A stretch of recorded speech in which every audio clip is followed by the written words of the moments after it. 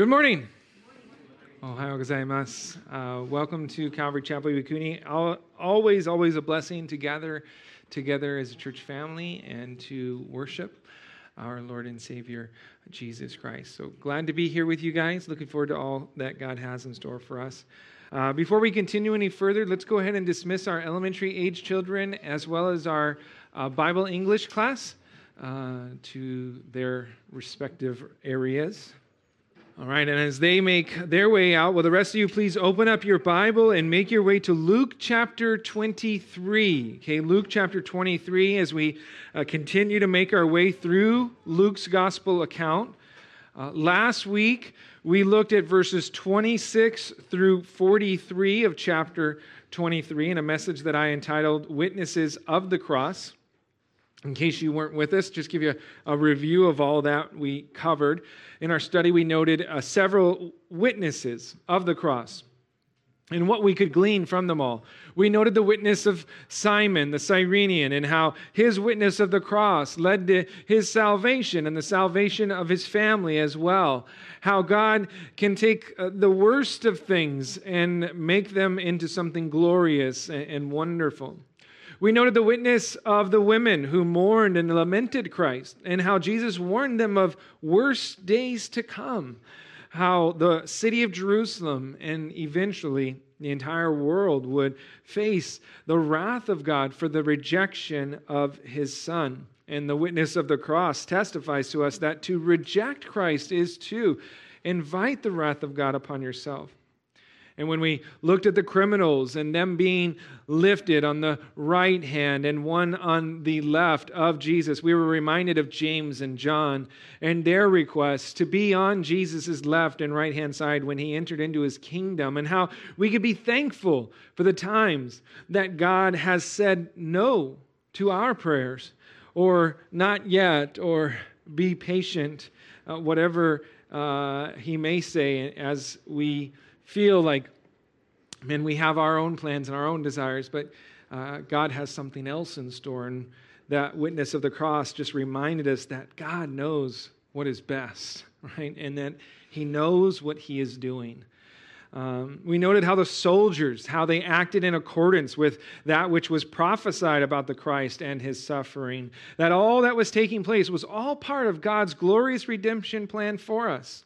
The witness of the crowd of people and the religious rulers let us know that salvation only comes through the completed work of the cross. You see, they wanted Jesus to save himself, but if he did so, then there would be no saving us. And so he would not save himself that he may offer to us salvation.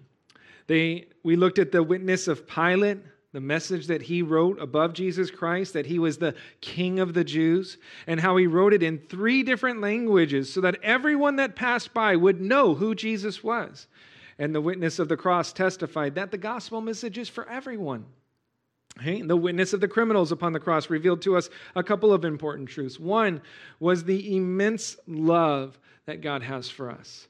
The work of the cross really was God's demonstration of his love for us. And then 2, we noted, while it was not easy for Jesus, Jesus did make it simple for us to receive the gospel message for ourselves. But I think the most important witness was that of Christ himself that we looked at last week, when he uttered the words, "Father, forgive them, for they do not know what they do." The witness of Christ upon the cross is that our sins can be forgiven. That Jesus went to the cross so that our sins could be forgiven and we can have a right standing before the Lord. What an amazing and glorious truth that is. It is the work of the cross, and it is that work that it's all about forgiveness. It's about forgiveness for all those who would place their hope and faith in Christ. Well, this morning, we're going to look at the rest of chapter 23 in a message that I've entitled Responding to the Cross. Okay? We had witnesses of the cross. Now we're going to have responding to the cross. And much like we did last week, we're going to look at a number of different people and events that took place, and we're going to note the response to the cross and what we can glean from them. So our text this morning is going to be Luke 23, verses 44 through 56. As is our custom, I'd like to invite you all to rise to your feet in honor of God and His Word. I'm going to read our text from my Bible. As many of you know, I'm reading from the New King James Version of the Bible. If you're reading from a different translation, I just want to encourage you, do your best to follow along, okay? Luke continues his account of the crucifixion and the corresponding events that took place with the following in verse 44. Now it was about the 6th hour, and there was darkness over all the earth until the 9th hour. Then the sun was darkened, and the veil of the temple was torn in two. And when Jesus had cried out with a loud voice, he said, "Father, into your hands I commit my spirit." Having said this, he breathed his last. So when the centurion saw what had happened, he glorified God, saying, "Certainly this was a righteous man." And the whole crowd who came together to that sight, seeing what had been done, beat their breast and returned. But all his acquaintances and the women who followed him from Galilee stood at a distance watching these things. Verse 50. Now behold, there was a man named Joseph, a council member, a good and just man. He had not consented to their decision. Indeed, he was from Arimathea, a city of the Jews, who himself was also waiting for the kingdom of God. This man went to Pilate and asked for the body of Jesus. Then he took it down, wrapped it in linen, and laid it in a tomb that was hewn out of the rock, where no one had ever lain before.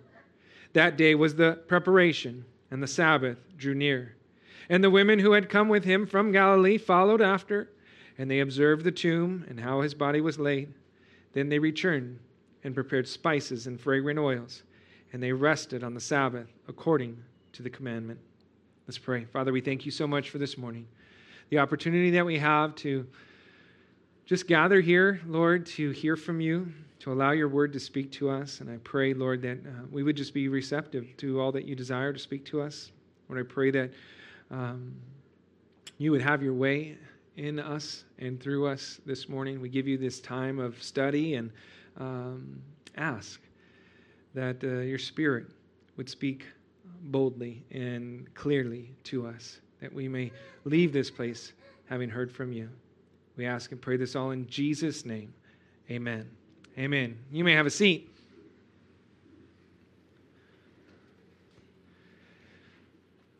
Our text this morning details for us the events that took place later in the day after Jesus' trials and that he in his crucifixion. It includes details surrounding his death and his burial. From Mark's gospel, we know that it was the 3rd hour of the day in which Jesus was crucified upon the cross of Calvary. Mark chapter 15, verse 25 tells us that. And we need to understand that the Jews count their hours based upon the setting and the rising of the sun. The sun would rise around 6 a.m., and that would be when they start counting the hours of the day. And so the 3rd hour of the day would be around 9 a.m. When Jesus Christ was nailed to the cross and lifted up between two criminals. Our text will pick up the details from the 6th hour onward up until Jesus' death and finally his burial. As we go through our account, we're going to note 7 different responses to the cross. And as we do so, we'll note a few different lessons that we can learn from these various responses and how we can apply them to our own lives. And the first response that we're going to look at is nature's response. And it's found in verse 44 and the beginning of verse 45. So take another look at these verses again. It says, "Now it was about the 6th hour, and there was darkness over all the earth until the 9th hour. Then the sun was darkened." We'll stop right there. So our text opens up telling us that it was about the 6th hour. Again, the Jews count their hours from sunrise, so about the 6th hour would be about 12 o'clock noon, assuming the sun rose at around 6 o'clock in the morning. We're told that about the 6th hour, 12 noon, until the 9th hour, which would be 3 o'clock in the afternoon, that there was a darkness that covered over all the earth. Now, this darkness that fell upon the land was nature's response to the great atrocity that was taking place as the Son of God was being crucified for the sins of the world. Now, some have tried to explain this miracle as a solar eclipse, but a solar eclipse is insufficient to cast darkness upon all the earth for 3 hours. Solar eclipses last for minutes, not hours. Okay? Also, this is the Passover. Okay? And the Passover was celebrated on a full moon, and solar eclipses can only occur during a new moon when the moon passes between the earth and the sun. And so this was not a natural phenomenon, okay, that occurred. This was a supernatural act. Okay, this was a supernatural darkness that came upon the land that should have reminded the people of another time darkness fell upon the land. You see, the feast that they are all gathered into Jerusalem to observe and celebrate was the feast of Passover. And Passover was a commemoration of the 10th and final plague that struck the land of Egypt. It was the death of the firstborn. And the only way the people could avoid death was to take the blood of a lamb and apply it to the crossbeams of the entrance to their dwelling places. But the 9th plague, okay, the plague that preceded the death of the firstborn and the blood of the lamb, was darkness. Okay, darkness fell upon the land for 3 days, Exodus chapter 10, verse 22 tells us. Here in our text, the Lamb of God is being offered up. His blood drips down the crossbeams, and God's firstborn, his one and only Son, is about to taste death for us. You see, the parallelism between the darkness that preceded the Passover and the darkness that preceded the death of Jesus on the Passover is quite an amazing thing to consider. But there's more. You see, the darkness not only points to the Passover, I believe it also symbolizes for us the hour and power which Jesus alluded to the night prior to this. You see, when the chief priests, the captains of the temple, and the elders came out to arrest Jesus in the middle of the night, Jesus said to them, "Have you come out as against a robber with swords and clubs? When I was with you daily in the temple, you did not try to seize me.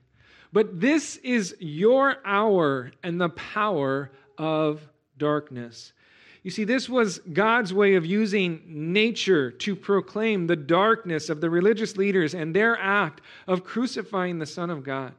The religious leaders were filled with darkness, and nature is portraying that darkness upon the entire land. You see, in this world, you are either in the light or you are in the dark. There are only two sides. Nature was testifying and proclaiming the religious leaders were in darkness. God, however, is light. 1 John chapter 1, verse 5 declares that God is light, and in him is no darkness at all. Jesus himself proclaimed, "I am the light of the world. He who follows me shall not walk in darkness, but have the light of life." You see, you are either in the light or you are in darkness. There is no middle ground. Either you follow Jesus and walk in the light, or you deny Jesus and walk in darkness. You are either for Christ or you are against him. And the choice is up to us. Whether we will walk in the light, following Jesus, or we will remain in darkness. And this, we see here, is nature's response. Well, let's continue on in our account by looking at the rest of verse 45, where we will see God's response to Jesus' work upon the cross. There in verse 45, it says, "Then the sun was darkened, and the veil of the temple was torn in two."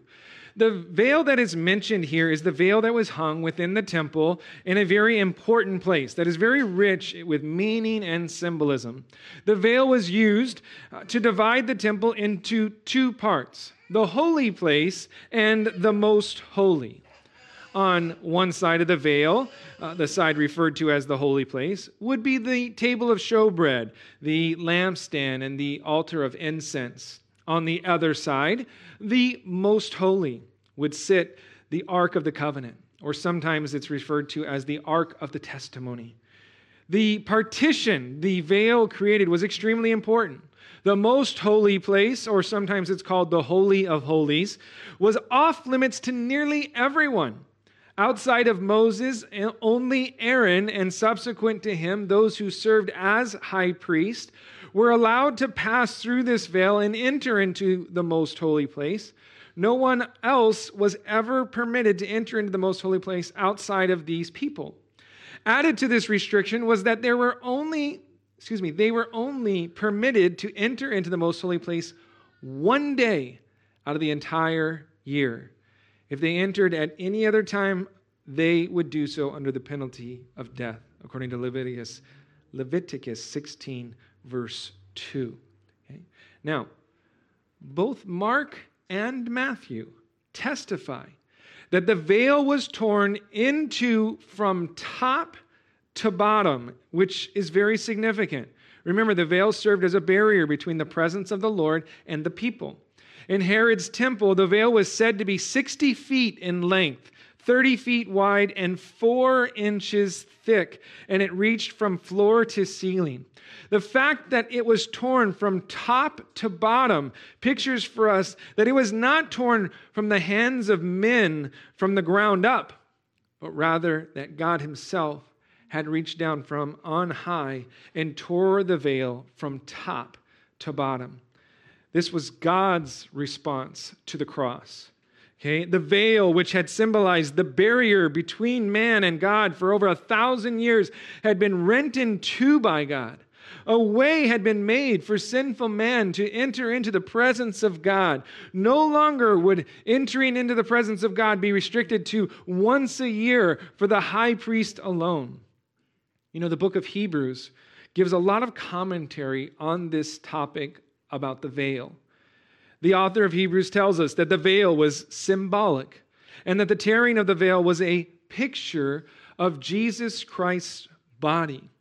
Hebrews chapter 10 tells us this. In verses 19 through 22, it states, "Therefore, brethren, having boldness to enter the holiest by the blood of Jesus, by a new and living way, which he consecrated for us through the veil, that is, his flesh, and having a high priest over the house of God, let us draw near with a true heart, in full assurance of faith, having our hearts sprinkled from an evil conscience and our bodies washed with pure water." You see, the law concerning the Day of Atonement, okay, that was the one day of year they were allowed to enter in. The high priest was allowed to enter in. On the Day of Atonement, they would enter into the most holy, and they would take blood, and they would sprinkle the blood upon the mercy seat. All of these acts, they were shadows of things that were to come. Hebrews 10 tells us in verses 1 through 4, it says, "For the law, having a shadow of the good things to come, and not the very image of the things, can never, with these same sacrifices which they offer continually, year by year, make those who approach perfect. For then would they not have ceased to be offered? For the worshipers, once purified, would have had no more consciousness of sins. But in those sacrifices there is a reminder of sins every year. For it is not possible that the blood of bulls and goats could take away sins." You see, the blood of bulls and goats that were sprinkled year after year after year, every time the Day of Atonement came by and they would sprinkle the blood again and again and again, that blood was not sufficient to take away the sins of the people. But the blood of the Lamb of God that was poured out upon the cross was more than sufficient. When his body was ripped apart upon the cross, so too was the veil. The old veil was just a shadow of the body of Christ. The torn veil pictured for us his broken body. Access to the presence of God is now made open to all because of the broken body of Jesus Christ. And Hebrews tells us that we can now come boldly into the presence of God before his throne of grace and obtain mercy and find grace to help in our time of need. You see, the blood of Christ has cleansed us. The veil has been torn. No longer is the most holy place for the high priest alone. Any person who believes upon the completed work of Jesus Christ upon the cross can boldly come into the presence of God at any time and in any place. The tearing of the veil was God's response to the cross, testifying to us that access to the presence of God has been granted to all through the broken body of Jesus Christ. Let's continue. In our study, we'll see yet another response in verse 46.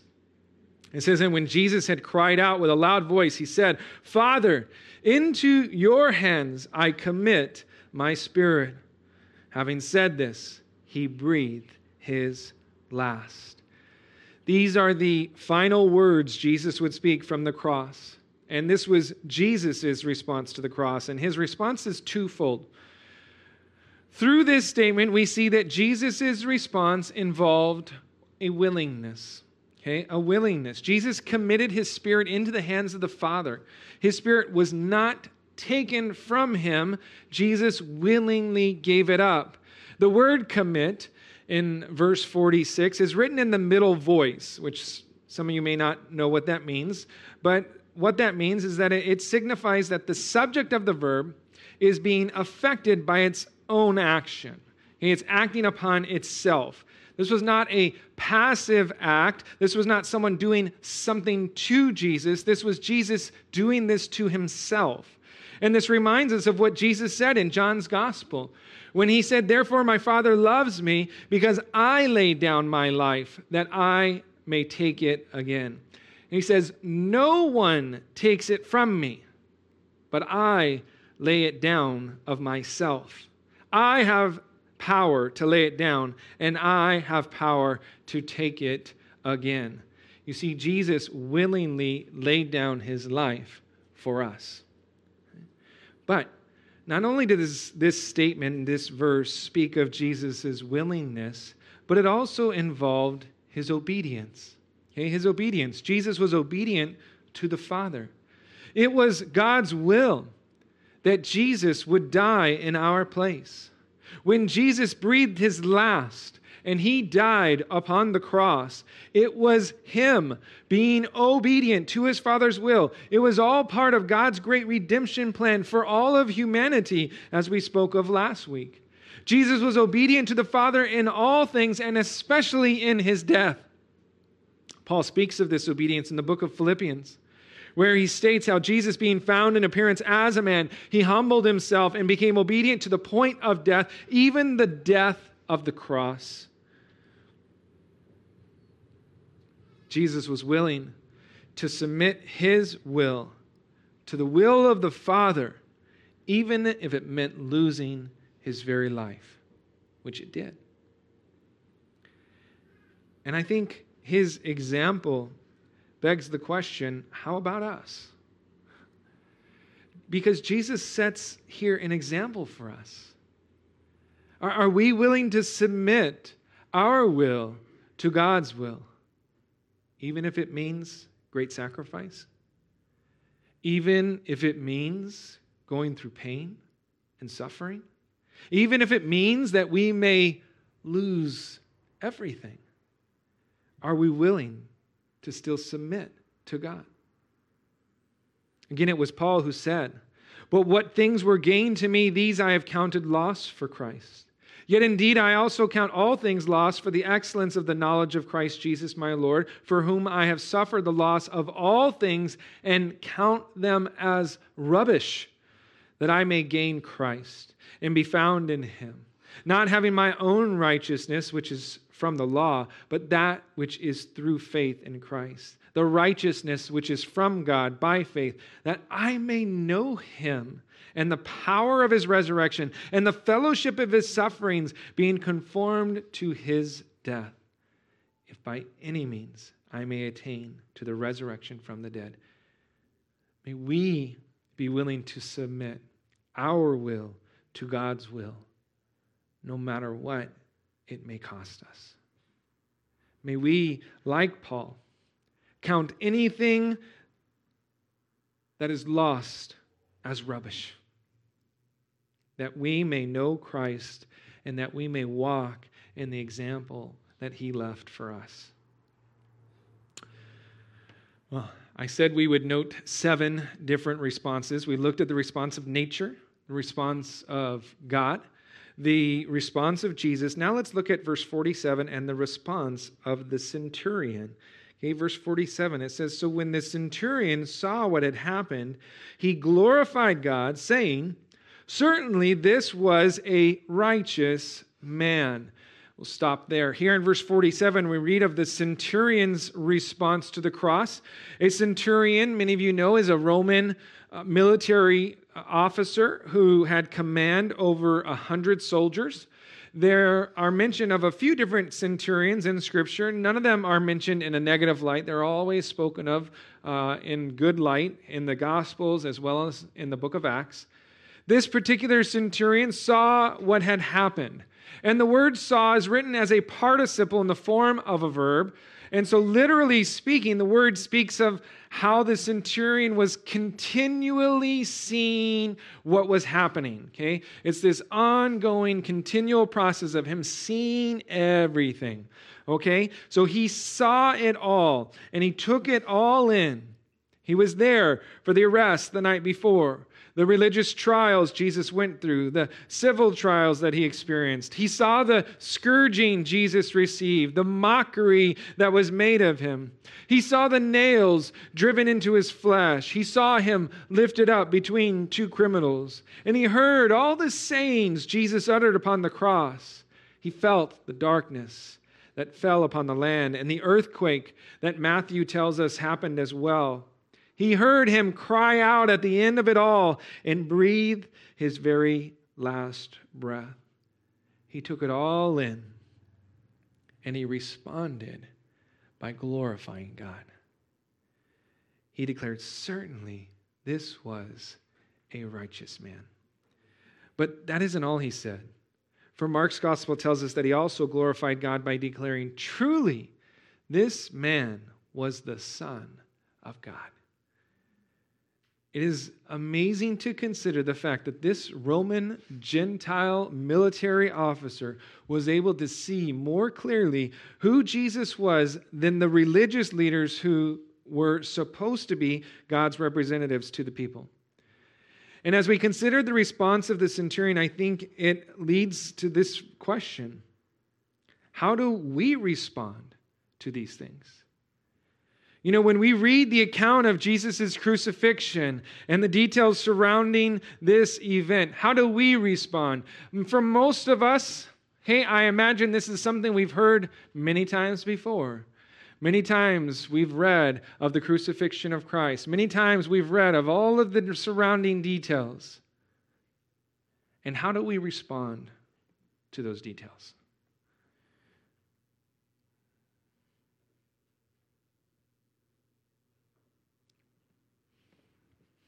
Are we like the centurion? Do we glorify God? Do we glorify God by recognizing him as the Son of God, as our Lord and Savior? Do we glorify God in the words that we speak? Do we glorify God in the lives that we live? You know, my hope for us all is that we would bring glory to God by the way that we live our lives. That we would glorify him in our words and in our actions. That people would see us and the way that we live our lives, and they would glorify God as well. This is what Jesus wants for us. This is what he taught during his Sermon on the Mount. There in Matthew chapter 5, he said, "Let your light so shine before men that they may see your good works and glorify your Father in heaven." That's the goal, right? It's to glorify God. We want to glorify God in our lives, and we want to glorify him in our lives so much that people would see us, and then they too would glorify God.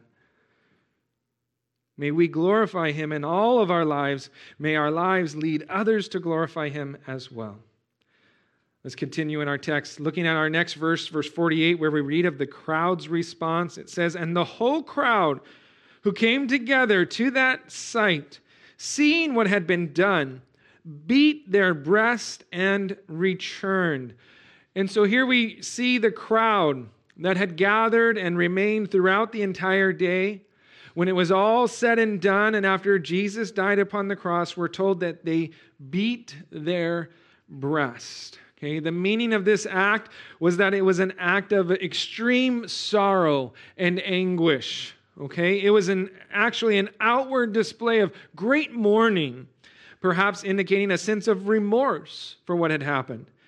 Now, I do not believe this included many of the religious leaders, but probably speaks of the crowd of people that the religious leaders had stirred up. Remember a few weeks ago, it was the religious leaders that stirred up the people, and they persuaded the people to ask for Barabbas instead of Jesus.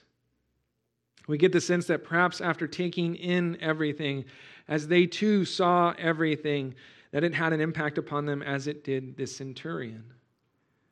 Now, we can't say with certainty whether or not this remorse and sorrow was genuine or not. We can't say with certainty that it led to salvation, but it is possible. For later on in the book of Acts, some 50 days after these events described here, on the day of Pentecost, we're told about how some 3,000 souls were saved. And then just a few days later, we read in Acts chapter 4 about another 5,000 who believed the word of Peter and James as they testified of the Christ. Perhaps some of those converted on the day of Pentecost and the days following were some of the people spoken of here in our text who beat their breast in mourning, realizing, man, they had blown it. Again, we can't say with certainty. What we do know, though, is this, that the Scriptures speak of the fact that there are two different types of sorrow. Okay, there is godly sorrow, which produces repentance, leading to salvation, and then there is the sorrow of the world, which produces death, according to 2 Corinthians chapter 7, verse 10. One leads to life and salvation, the other to death. And so it's very important that we have the right kind of sorrow. It really is a life or death situation. Worldly sorrow can usually be characterized by the kind of sorrow one feels after being caught up in some sort of sin.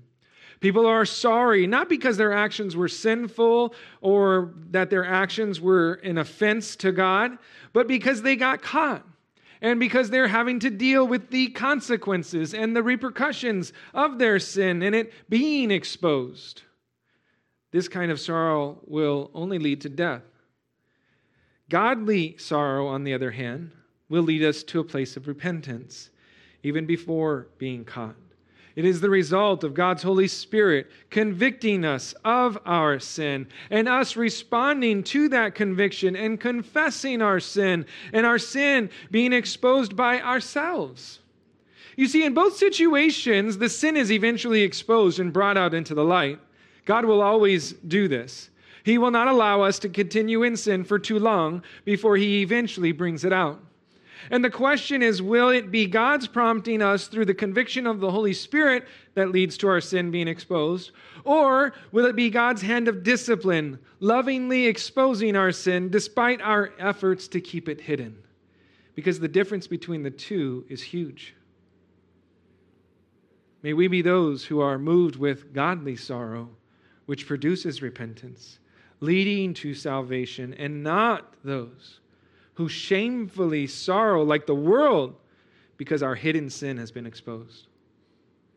Perhaps this crowd that departed the scene of the cross did so with godly sorrow that led to repentance and their salvation. Maybe they were part of the group of people that got saved on the day of Pentecost. We don't know. Or it could have been that this was nothing more than worldly sorrow that only affected them externally, but had no inward change upon their life.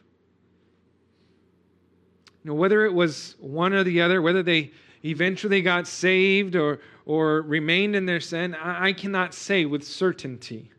And for us, I don't think it really is all that important whether or not they had godly sorrow or worldly sorrow.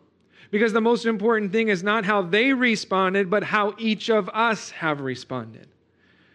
When we stand before the Lord, okay, we're not going to be asking, those people that beat their breasts, was that genuine sorrow? He's going to say, I don't care about them, I care about you. How have you responded?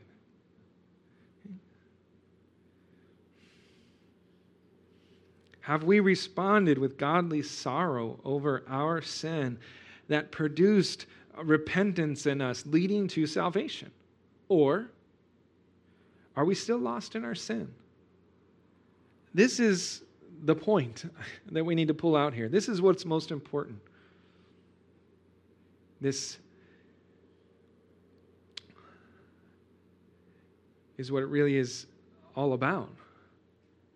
It's about us having our sins forgiven. It's about us bringing those sins before the Lord and allowing Him to work in those situations. Lord, help us. Well, let's continue in our text, and we're going to note yet another response, this time looking at the response of the women in verse 49, and then we're actually going to jump down to verse 55 and 56 as well. So read these verses with me again in verse 49. It says, but all his acquaintances and the women who followed him from Galilee stood at a distance watching these things. Jump down to verse 55. It says, and the women who had come with him from Galilee followed after, and they observed the tomb and how his body was laid. Then they returned and prepared spices and fragrant oils, and they rested on the Sabbath according to the commandment. In these verses, we hear of a certain group of women and their response to the cross. We're told that they stood at a distance from the cross. This is later in the afternoon as Jesus took his last breath. John's gospel describes to us how they had been really at the foot of the cross earlier in the afternoon. In John 19:25, we're told how they stood by the cross of Jesus, and that's when Jesus interacted and spoke with John and his mother Mary, and he basically said, hey, behold your mother, behold your son, and he basically said, John, you need to take care of my mom for me. My loose paraphrase of that. Though Luke does not give us any of the names of these women, the other gospel accounts list a few of the names. John's gospel tells us this group included Jesus' mother, Mary, Jesus' aunt, who was also named Mary, and she was the wife of a man named Clopas, and yet another Mary who was known as Mary Magdalene. Mark's gospel identified the same Mary Magdalene, and then Mary, the mother of James the Less and Joseph, and Salome. Matthew's gospel tells us that the mother of Zebedee's sons was present as well. Now, Mark's list and Matthew's list both mention three women. Mark lists Mary Magdalene, Mary, the mother of James the Less and Joseph, and Salome, while Matthew mentions the same two Marys, but instead of saying Salome, he simply says that it was the mother of Zebedee's sons. And so this has led people to believe that Salome and the mother of Zebedee's sons is one and the same person. Okay? These are not complete lists, for we know that Mark's gospel tells us that there were many other women who came up with Jesus to Jerusalem. And so this is a very significant size group of women that had stayed there and saw everything that was taking place. And the main point that I want to draw your attention to about these women was what's written about them regarding their desire to follow Jesus. You see, wherever Jesus went, these women followed. In verse 49 of our text, it says that these women followed Jesus from Galilee. Mark's gospel tells us that they followed Jesus to Jerusalem.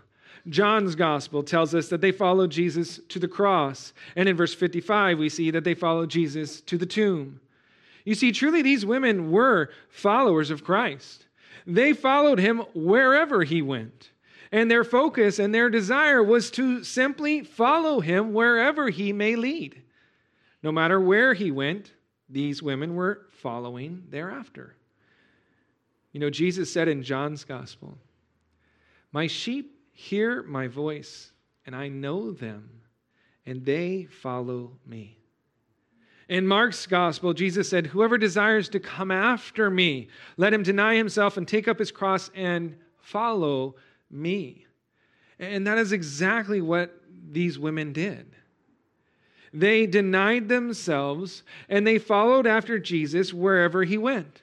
From Galilee to Jerusalem, from the cross to the grave, these women were there for it all. And they leave for us a wonderful example of what it means to follow Jesus Christ. That we too would be willing to go wherever Jesus would lead and that we would follow. Well, let's take a look at our final response for us this morning. It's the response of a man named Joseph, found in verses 50 through 54. Read along with me. It says, "Now behold, there was a man named Joseph, a council member, a good and just man. He had not consented to their decision and deed. He was from Arimathea, a city of the Jews, who himself was also waiting for the kingdom of God. This man went to Pilate and asked for the body of Jesus. Then he took it down, wrapped it in linen, and laid it in a tomb that was hewn out of the rock, where no one had ever lain before. That day was the preparation, and the Sabbath drew near." We'll stop there. Before looking at Joseph's response, we are given some background information about this man Joseph in verses 50 and 51. The first thing that Luke mentions is that this Joseph was a council member. Now, this is in reference to him being part of the Jewish Sanhedrin. Remember that Jesus' third and final religious trial was before the Jewish Sanhedrin. This was a ruling body, a religious ruling body over the Jewish population that consisted of 70 members and one high priest, 71 in total. This Joseph was one of those 70 members. Okay? Next, we're told that Joseph was a good and just man. Now, this does not mean that he was perfect, but simply that he was one who faithfully followed after the law. He was seen as blameless based upon his keeping of the law and the making of the sacrifices. Really, this speaks of Joseph's integrity. He was a good man, okay? A just man, a man that was well respected amongst his peers and within the society. After this, we're given a bit of information regarding that third religious trial and his part in it. We're told that he had not consented to the decision of the Sanhedrin and their acts against Jesus. Now, this is an interesting bit of information. For Mark's gospel tells us that all condemned him to be deserving of death during that third religious trial before the Jewish Sanhedrin. Yet here we read that Joseph did not consent. And so either Mark speaks of the collective group as one, meaning that the group's decision was to condemn him, or it could be that not all the members of the Sanhedrin were present when they made their decision. Okay? That Joseph was either not there to cast a negative vote, or perhaps that he simply remained silent and abstained from voting. Okay? We can't say with certainty. All we know for sure was that he was not in agreement with his fellow Sanhedrin members when it came to Jesus Christ. We're told where Joseph came from, that he was from Arimathea, which was a city of the Jews. Where this city is actually located, scholars do not agree. Most associate it with the Old Testament town of Ramah of Ephraim, that's spoken of throughout the Old Testament book of 1 Samuel. But again, scholars differ.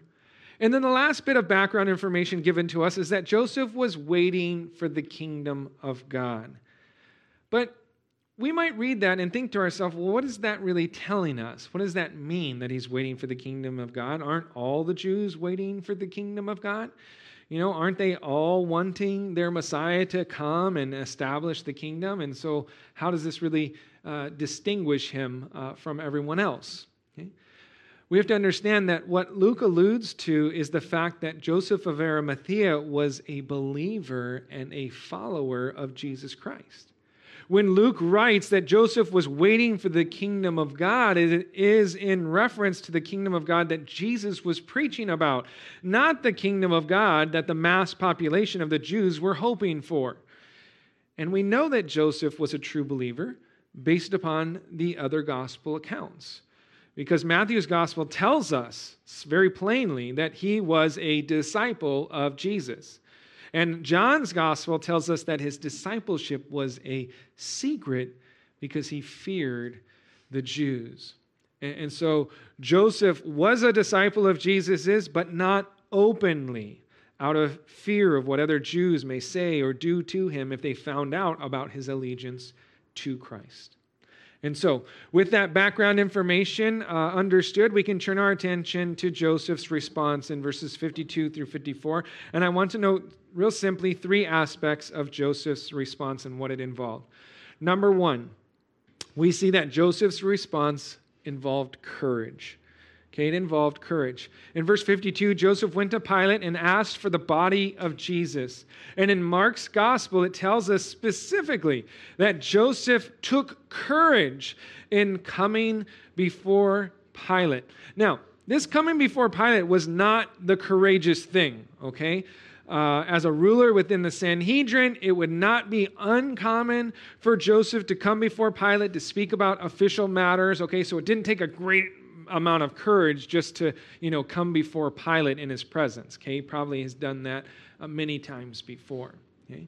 No, the courage that was displayed was Joseph finally stepping out of the shadows and publicly acknowledging his devotion and his allegiance to Jesus Christ. By coming forward and requesting the body of Jesus, Joseph was risking everything that his life was built upon as a member of the Jewish Sanhedrin.